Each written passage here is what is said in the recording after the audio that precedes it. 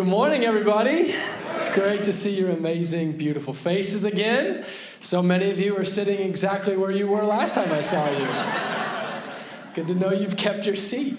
Go ahead and pull out your Bibles, something to take notes with. Open up to Ephesians 4. I am going to preach this morning. Like Ron said, we're going to do a kind of a How Was Sabbatical podcast discussion later because it's like, what do you preach when you come back from sabbatical for 3 months? So I'm just going to do all I know to do, which is open up the Bible and preach to you. And I figured, why not start a new series this Sunday? First one back. Like, why delay? It's been a while. I was supposed to be here at church last week and then got drilled with some sickness all week. So that was a lame first week back, spending it in bed. Wasn't sick all of sabbatical and I got sick last week. So that was frustrating. But I am happy to be back. It is really good to be in the house of God with other believers. I went to church, a different church, one time in the last 14 weeks. So it is good to be in a room full of people singing the name of Jesus. It's really special. Are you opening up your Bibles? Y'all still do that around here? You guys I don't know what they've been doing, hopefully talking about the Bible while I was gone. Ephesians chapter 4 is where we're going to be this morning. And over the next few weeks, what I'm excited to come back and preach to you in these next few weeks is a series that it's pretty simple. We're just calling it We the Church. We the Church, a declaration of who are we the church. And we all have different experiences and opinions and preferences and personalities and ideas and all of that. But what we want to do for the next few weeks, I think we're going to do 5 or 6 maybe. I'm a little rusty on laying it all out. So 5 or 6. I want to talk about the Bible. What does the Bible teach us about who are we the church?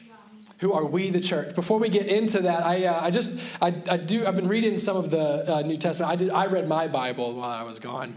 I hope you read yours. But I was reading so many of the New Testament letters, the writer starts just overflowing with thankfulness for who he's writing to. And I just want to say I am so thankful for you. I'm so thankful to be a part of this church. I want to just say a few things as we get started. First of all, I am so proud of and thankful for our other pastors here at this church. Jordan, Chris, and Sam have just done an incredible job. And they've all grown. They've all matured into the gifts that God has called them to. They've matured in their roles here and in their calling. And that's good news for all of us. And I'm just so proud of you guys. Thank you so much. I could say the same thing for our staff. The staff of this church is incredible, and each one of them has grown in the love for the Lord, grown in their ability to do the things that they've been delegated to do. I think of Acts 6 when I think about our staff and pray for our staff. In Acts chapter 6, the church is growing, and the apostles, the pastors are kind of saying, hey, we can't do all of the activities that are required to facilitate all this. We've got to dedicate ourselves to the ministry of the word and to prayer. And so he says we need to find people full of the Holy Spirit, of good reputation, and of wisdom so that we can delegate these things that really need to happen to these faithful people. And that's who the staff is of this church. Full of the Holy Spirit, people of good reputation, full of wisdom. And it says the gospel multiplied greatly because God raised up people who could be trusted. And this staff is just incredible. And I'm so thankful for them. I'm so thankful to every man who preached this summer and stood up here and faithfully fed you the word of God. What an amazing gift to go, 14 weeks and only have men from this house stand up and preach. I think that is awesome. And we didn't have to call in the reserves from somewhere else, but God has given us so many faithful people to preach the word, and I hope you were fed this summer. I've listened to many of the sermons, and I'm just so proud of those guys. Thank you guys. Well done. You did a good job. Thank you so much. And lastly, I just want to say I'm so thankful for you. I read so many of the letters, and Paul just gushes at the beginning. He just says, as I just remember you as I pray for you and the faith that you have, that you've had from the beginning in the gospel. It is such an honor to run after Jesus with you, to pursue him and his kingdom alongside of you. Your faith encourages me. It's an honor and a joy to pray for you, and it's so exciting to be back. So I love you, and I am excited for the future that we get to keep running after Jesus together. So we are starting a series, We the Church, and I want you to go ahead and stand as we do for the reading of the Word of God. That's enough about me and what I have to say. Ephesians chapter 4, we're going to read a few verses here. Would you follow along with me, starting in verse 1? I, therefore, a prisoner of the Lord, urge you, I urge you to walk in a manner worthy of the calling to which you have been called. I've already preached out of these verses this year, so we're coming back to them. I urge you to walk in a manner worthy of the calling to which you have been called, with all humility and gentleness, with patience, bearing with one another in love, eager to maintain the unity of the Spirit in the bond of peace. There is one body and one Spirit, just as you were called to the one hope that belongs to your call. One Lord, one faith, one baptism, one God and Father of all, who is over all and through all and in all. Thank you, Lord Jesus. You are our one Lord this morning. And I pray over my brothers and sisters grace and peace from the Father and our Savior, the Lord Jesus Christ. Lord, we pray, Holy Spirit, that you would be moving as I share your word this morning. I pray that every one of us would have hungry hearts, ready to receive the seed of the word of God. We anticipate hearing from you, being shaped by you and shaped into you, Lord. And we pray over these next few weeks that you would clarify for us, who are we, the church? We want to be the church according to you, not ourselves. And so we are here to be taught, to learn, to be encouraged, rebuked, trained, all of the things that we might be your disciples. We love you, Holy Spirit. And I thank you for the opportunity to be back together in Jesus' name. Amen. Amen. You can be seated. Well, as I come back to you from sabbatical, I've got nothing new for you. No new word, no new revelation, no new gospel. So you don't have to stone me or something. I got nothing new for you. I got nothing new for you. No new vision, no new programs or activities. I am just more fired up than ever to live for Jesus and his church. More than ever, I believe in Jesus. I believe in his church. And this series is going to be about looking to Jesus, looking to the Word of God and asking him to reveal to us in his Word who we are as his church. And then it's going to be me coming alongside that and urging you to walk in a manner worthy of what it is that God's called you to as his church. Like I said, I've already preached on this passage back in February, so we're just sticking with it. That could be the honorary first part of this series. But who are we, the church? What are we, the church? The word that they use in theology for this is ecclesiology. Ecclesiology, the theology as applied to the nature of church. What is the church? Like I said, we've all got ideas. We have preferences. We have experiences. We have concepts in our minds of what church is, what we want church to be. And those things are real and they matter. There's a place for those things. But as Christians, we have a responsibility to make sure that underneath all of that, we have a strong theology of church. Meaning like from the Bible. That the Bible, we believe the church is what the Bible teaches us that the church is. Not just our ideas and preferences and concepts and experiences, but what does God tell us? What does his word tell us about who are we? What are we, the church? So each week we're going to be focusing on one truth that the Bible teaches us about Jesus' church. They're not in some order of hierarchy. You got to do one at a time. You can only do so much at once. So we're going to do one truth a week, and you can write this one at the top of your page. This is what this week is about. We, the church, his possession. His possession. We're talking about this morning that we are his possession. That's who we are, the church. The English word church is derived, and those of you who are interested in writing words in different languages down, you'll be pleased to turn your attention to the screen here in a second.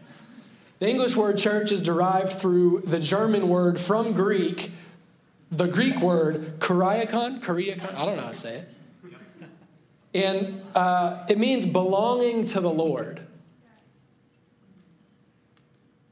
Now, whatever it means that an English word is derived through German from Greek, I don't know.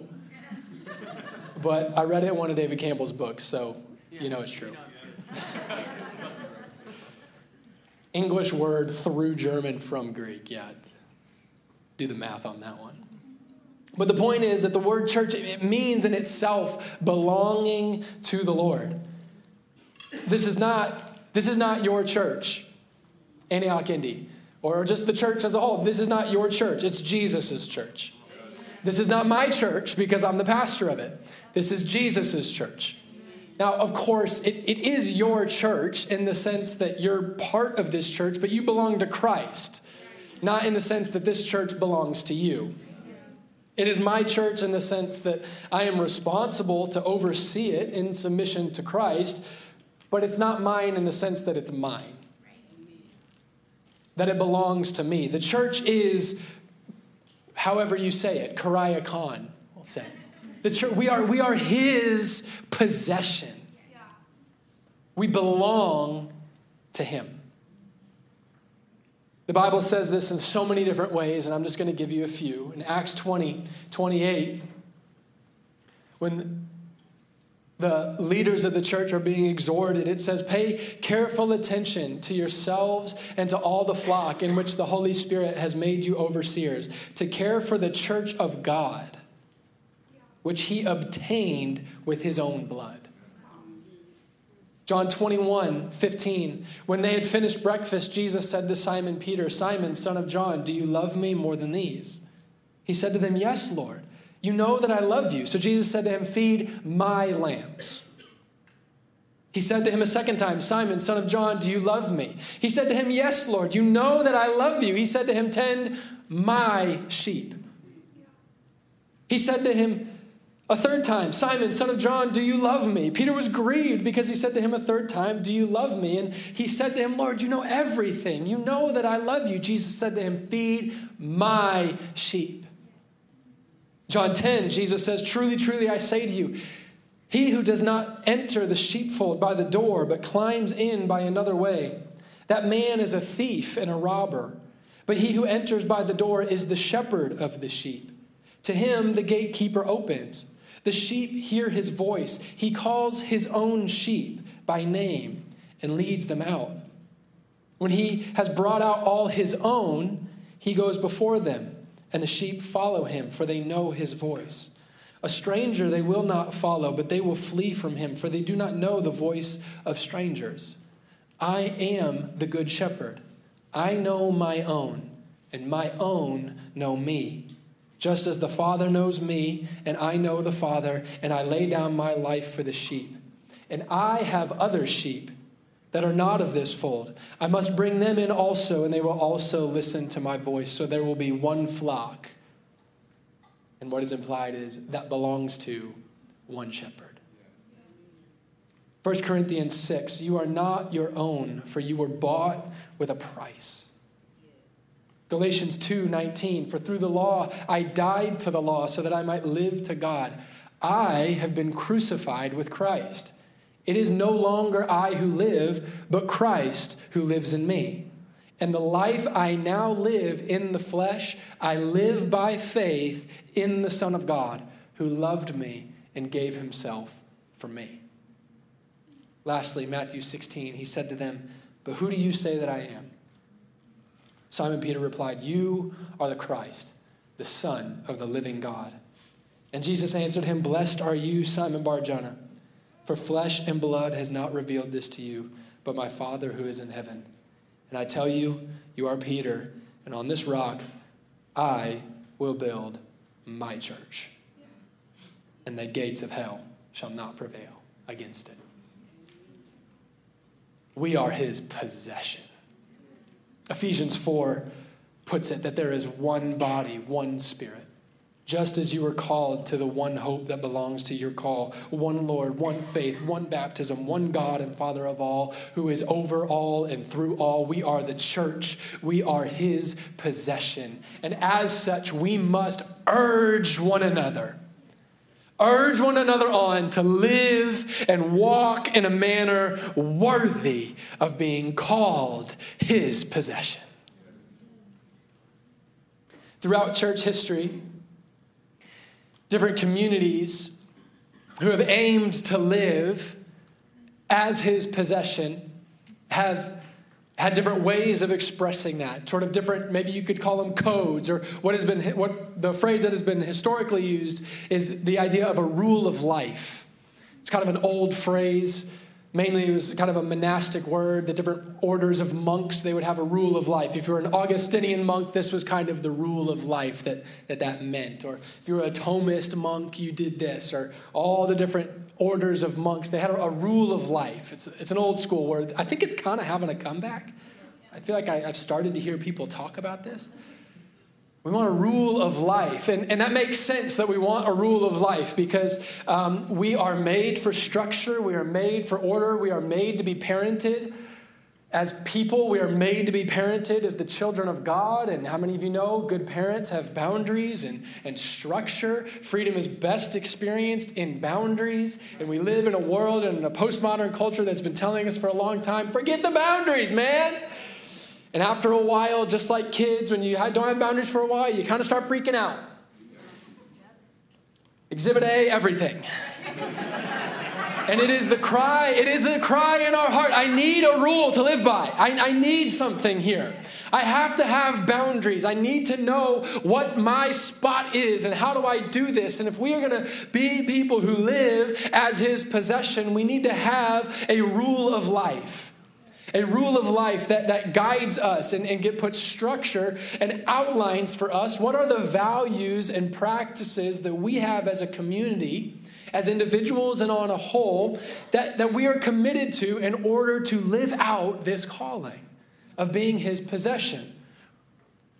It can sound big and heavy, like, oh, the rule of life, monks and stuff, like don't want to go that far.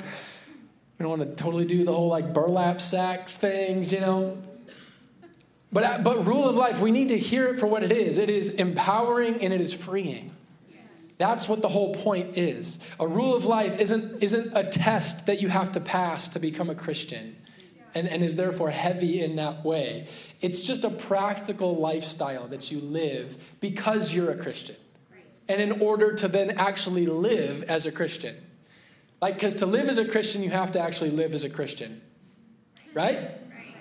So this is what Christians say. They say, well, we're Christians and Christians do these things. So we're going to do those things because we're Christians. This is what we do as a community. And we have a rule of life here at Antioch. We have a rule of life that helps us orient around living as Jesus' possession. And we're trying to live as his possession in a world and a culture that is constantly pulling us away from him. If you've been around for any time at all, you've heard this rule of life. Like I said, I have nothing new for you. We just haven't called it a rule of life before. And so now I'm going to use the word rule of life to make it sound new and fancy, even though it's old and dusty. We haven't called it a rule of life before. We've always called them our values. These are our 5 values. But what it is it's a rule of life. This is the rule of life for us. These are the practices that as a community we are committed to in order to help us live as his church, to live as his possession. Some of you have heard what I'm about to spend the rest of our time talking about. Some of you have heard it 10 times before. Some of you might be about to hear it for the first time. And if you've heard it a bunch of times before, I'm genuinely sorry that I'm not sorry. I'm really not. I came back from sabbatical more stuck in the mud than I was when I left on these things. This is who we are. This is what we do. I am fired up to urge you forward in these 5 practices so that you would be an individual and that we might be a community who is his church, his possession. So if you've been new in the last 3 months and we haven't met yet, it's great to meet you. And if you're wondering what Antioch is all about, here's what we do. This is what we do. This is where we're going. This is who we are. We are here. We exist to preach the gospel of the kingdom and make others great. And we do it through this rule of life. And I want to call you to it. I want to call you to it and urge you forward. Urge you forward that you might live this life as the possession of God. First, as God's possession, our first rule of life is personal devotion. Personal devotion. You will not live as Christ's possession You will not live in a manner worthy of your calling if you are not consistently cultivating a lifestyle of personal devotion. If you do not personally know the Lord and what he says, then you will not do what he says, which is to say, in his words, you will not love him and you will not know him. John 14:15 says, Jesus says, if you love me, you'll keep my commandments. John 15, he says, abide in me and I in you. As the branch cannot bear fruit by itself unless it abides in the vine, neither can you, unless you abide in me. We are here. Antioch Indy is here. We come into this room. We do these things together. We call ourselves Christians because we are here to be disciples of Jesus. And we're here to do it together. That's what we're here for, like as full on as we can, and we're trying to grow in it.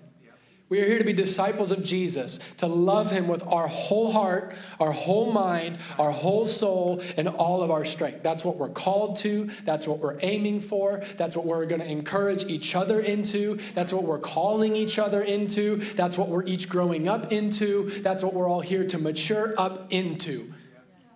That and only that, and all of that, which leads us to our second rule of life, making disciples.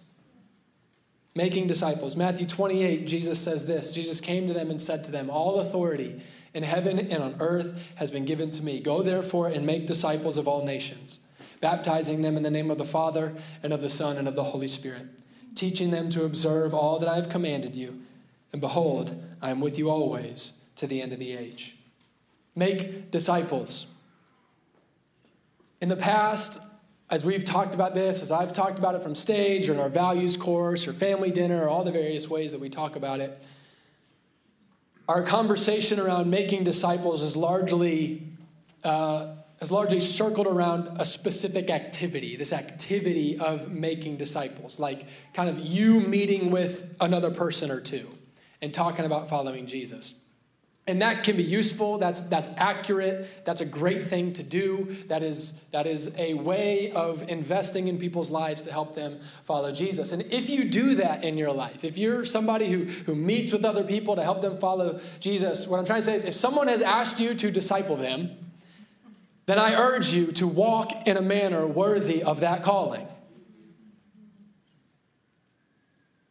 Be careful not to just teach them your own opinions or your own personality or your own experience. Do not make them a disciple of you. Make them a disciple of Jesus. If you are somebody who has asked someone or wants to ask someone to disciple you, I urge you, walk in a manner worthy of that calling. Let them call you to Jesus. Challenge you to Jesus. Orient yourself around Jesus. If what you want is just to hang out and become friends with that person, call it that. That's a great thing. But if you want someone to help you grow as a disciple of Jesus, then prepare yourself to grow as a disciple of Jesus.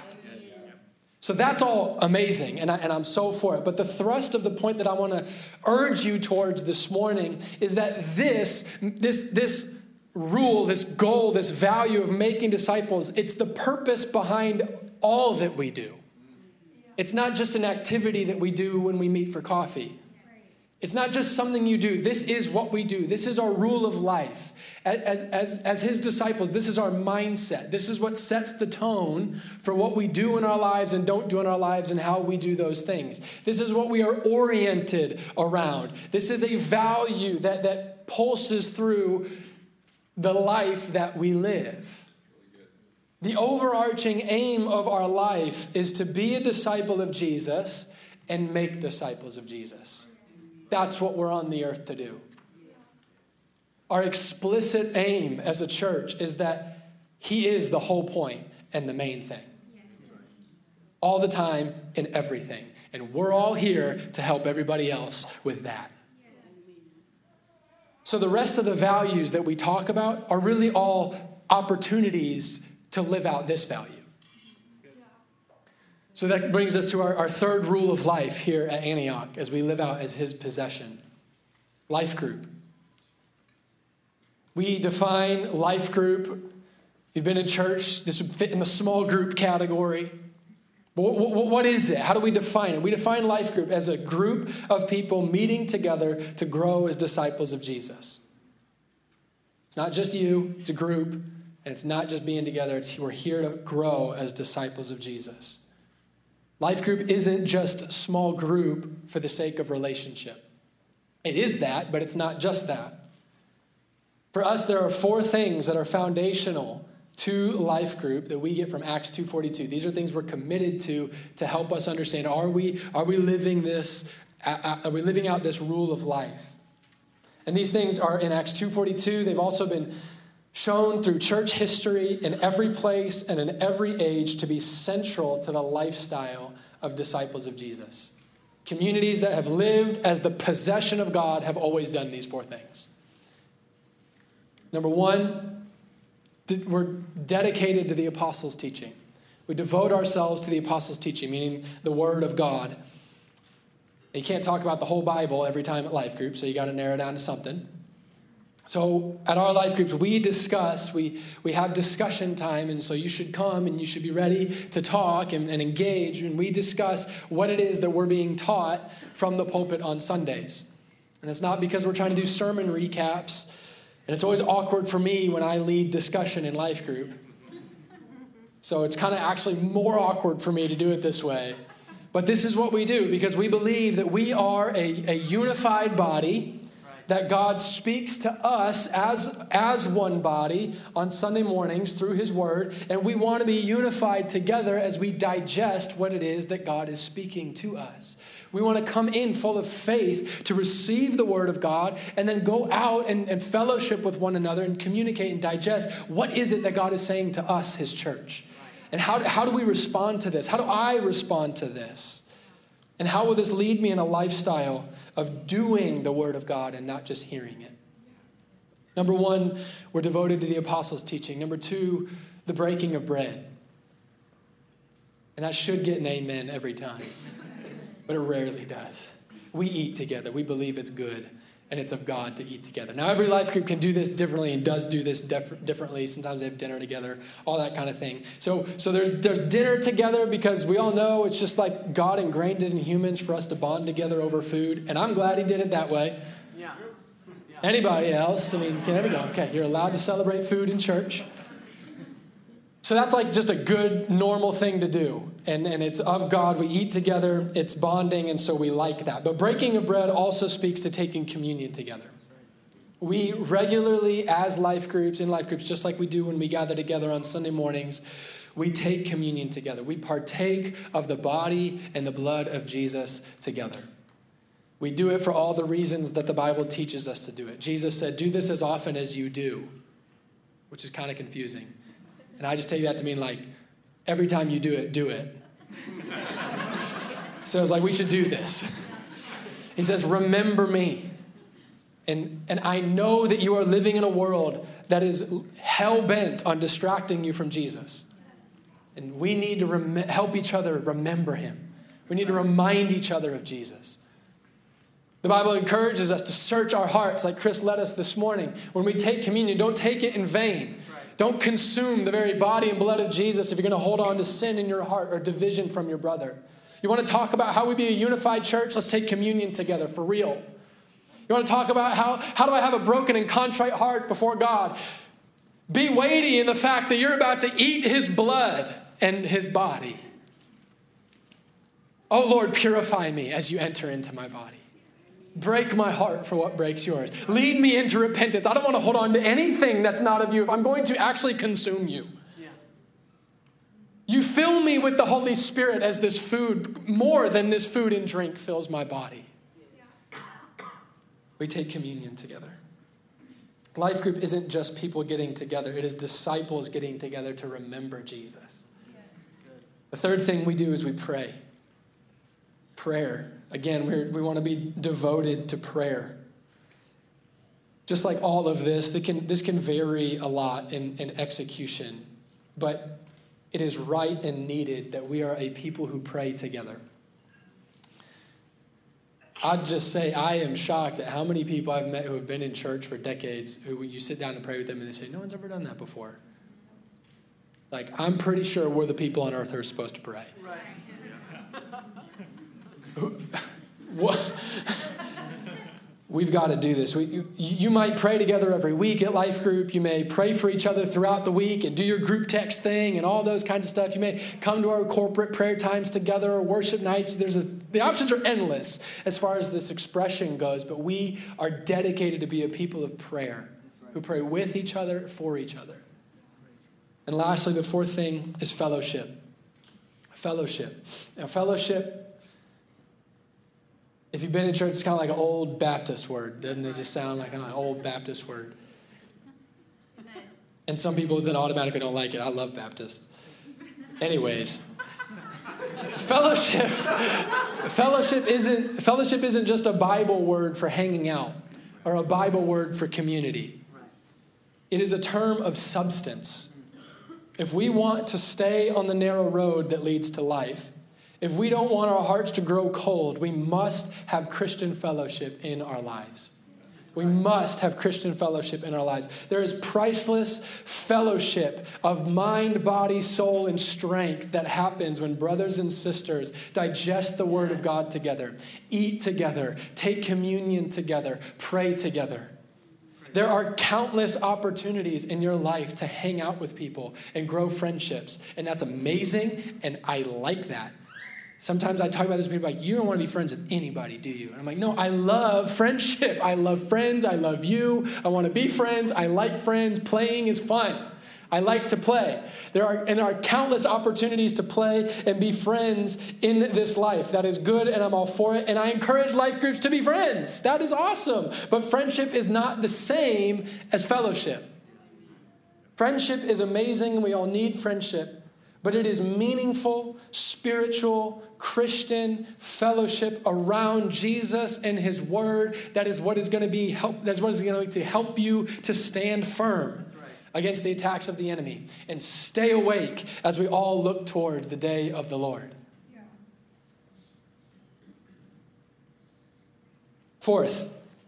Our fourth rule of life is corporate gatherings. Fourth element of our rule of life as disciples of Jesus is corporate gatherings. So that's what this is. We are committed as a rule of life, as a practice and a rhythm to come together as the possession of Jesus, to worship Him, to be together, and to come under His Word. Obviously, that happens most frequently here on Sundays. We've got lots of other stuff we do throughout different times of the year, prayer times, worship nights. We got Kingdom Conference coming up again this fall. I don't know if that's been announced yet, but we're doing it. I've been gone, so I don't even know when it is, but it's happening. And it's going to be awesome. So we do all kinds of things together. We do things together corporately. Like the Bible says, as disciples of Jesus, we are committed to Him and to gathering together for the sake of encouraging one another as the day of the Lord draws near. When we come together, we remember, oh yeah, I'm saved. I'm like trying to live for Jesus. Probably should have been nicer yesterday. Okay, this is a good reminder. This is awesome. And we remember, oh my gosh, I'm not alone. There's like other people who are passionately doing this. This is awesome. And then remember, oh, my life's not about me. We are here because we are His possession, and we are coming to Him soon, or He is coming to us soon. And so I should live for Him now. And we come together and we encourage each other. We urge one another on as we gather together as the people of God. And as we meet together, you should assume that you have a contribution to make to these gatherings. Just assume every time you come to church, there is something for you to do when it comes to our corporate gatherings. First and foremost, and obviously, and most basically, it matters that you're here. It matters that you're present. Aren't you glad the person next to you came to church this morning and it's not just you and me? Imagine how uncomfortable you'd be. I'm up here shouting just to you. And you're like, dude, I'm trying. Where is everybody? Why are you so angry at me? It matters that you're here. You are liked. And you matter. Your gifts matter. Your person matters. Your personality matters. Be here. Be present. Be hungry. Be engaged. It pulls other people along when you're engaged. We all need help jumping in the river. But there are also needs and opportunities for serving each other and serving the Lord every time that you come here. We're just like, this is not like a show that we're putting on that's like perfectly clean and everything all the time. Like, we're all here to contribute and work together so we can encourage each other, because like Jesus is real and he's alive, and I've got to come to church so that I can remember that like he's real and I'm saved, praise God, and my life doesn't revolve around me, so I should serve you guys. That's like what we're going for here on Sunday mornings. That's why we do them. That's why we do them. And so I want to just encourage you, like, get on the host team, get on the Antioch Kids team, get on the worship team. You've got something to do when you come, and it helps everybody. And also, it's like, this scares me, what I'm about to say. So if you're like, wow, that was harsh, I didn't say it. Jesus, like God incarnate in the flesh, came one time in the flesh, in one place. I didn't come here to be served. I came here to serve. And so we come every week into the house of God, into Jesus' house as his possession. Let's not be people who just show up to be served. I don't want to have that conversation personally in the end. So there's a zillion awesome ways. Jordan, we didn't talk about this, so this isn't Jordan's fault, but I'm going to say this. I heard that we need more people to jump in on A-Kids. Some people jumped off, and that's great, and there's reasons for that. I'm not mad at anybody. I'm just saying, if you're not serving Antioch Kids and you can, please go back and sign up after church today. We had our staff meeting today, and the A-Kids team said, we're starting a new unit today. We're like, cool, what are they learning now? You know, it's like, which Jonah and the whale picture are they going to draw today? They're like, no, we're learning about the mercy of God.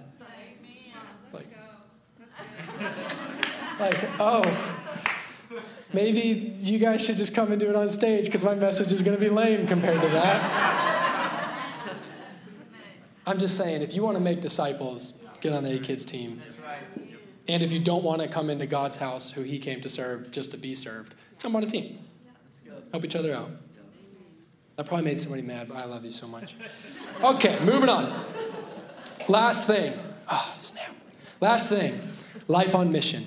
This is our fifth rule of life. We live our life on mission. We are committed to living our life on the mission of God. We are his possession, so therefore we are alive to be a part of his thing.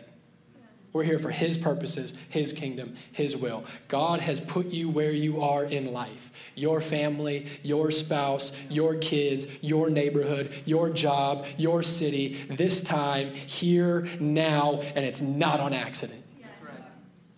He wants to fill you with his own very spirit so that you, with all of us, so that we can participate in being witnesses to him, to all people in all places and all nations. That's right. And that's pretty cool. This is who we are. This is the best thing I've got to share with you coming back from sabbatical. If you're wondering what this church is about, what's Andrew excited about coming back from sabbatical? I'm excited about Jesus. I'm excited to be his disciple. I'm excited to urge you with my entire life, as long as he has me as pastor of this church, walk in a manner worthy of being called a disciple of Jesus. Let's do this. That's what I'm excited about.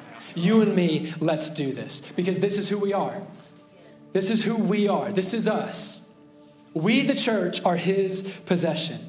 And these things are our rule of life. It's how we mobilize ourselves and each other into living this thing out. It's how we stay focused and remember every day, we do not belong to the world. I do not belong to this place. I do not belong to the flesh. I do not belong to the devil. I am no longer a slave to sin, and I am not anymore bound to death. I am free and a bondservant of Jesus Christ. I am both free, perfectly and eternally, and I am his possession. He owns me. He bought me with a price. He obtained me. I am his. We are his. We are unified with him in his death and his resurrection, and we are united together as one in baptism by the Holy Spirit. What am I excited about? I'm excited to just urge you. This is not some heavy burden to chase so that you have something to prove to God or me because I'm the pastor. This is the easy yoke of Jesus Christ. to walk with him step by step, because I've said it before and we should say it every time we get together, and I need this reminder every single day. Jesus is real. He's real. All of this is true. He is alive, and your life, your little short life matters so much, and it's so short. It is not that much longer. It is not that much longer in these bodies that are wasting away. Time is ticking by, and we're either going to see him soon or he's coming back to take eternal possession of all things. And so let's do it now. Let's go now. In every way that you are walking in this manner, keep it up. Let's keep going. And in whatever way that it is that you need to grow, and we all need to grow, do it. Do it. Let's do it together. Would you stand as we end our time together? We're going to have our prayer team up here at the front. If you need prayer for anything in your life, if you need help responding to something God's stirring in you, if you need a miracle, if you need to give your life to Jesus, please come on up as we worship together. Let's all present our hearts to the Lord in these final minutes and consecrate ourselves as doers of the word, not just hearers. Holy Spirit, what is it that you're leading us in together? We consecrate ourselves to you right now, this church, as your possession. It's who we are individually, it's who we are together, and it's an honor and a joy. Would you lead us in the power of the Holy Spirit, and in Jesus' name, amen. Let's worship together.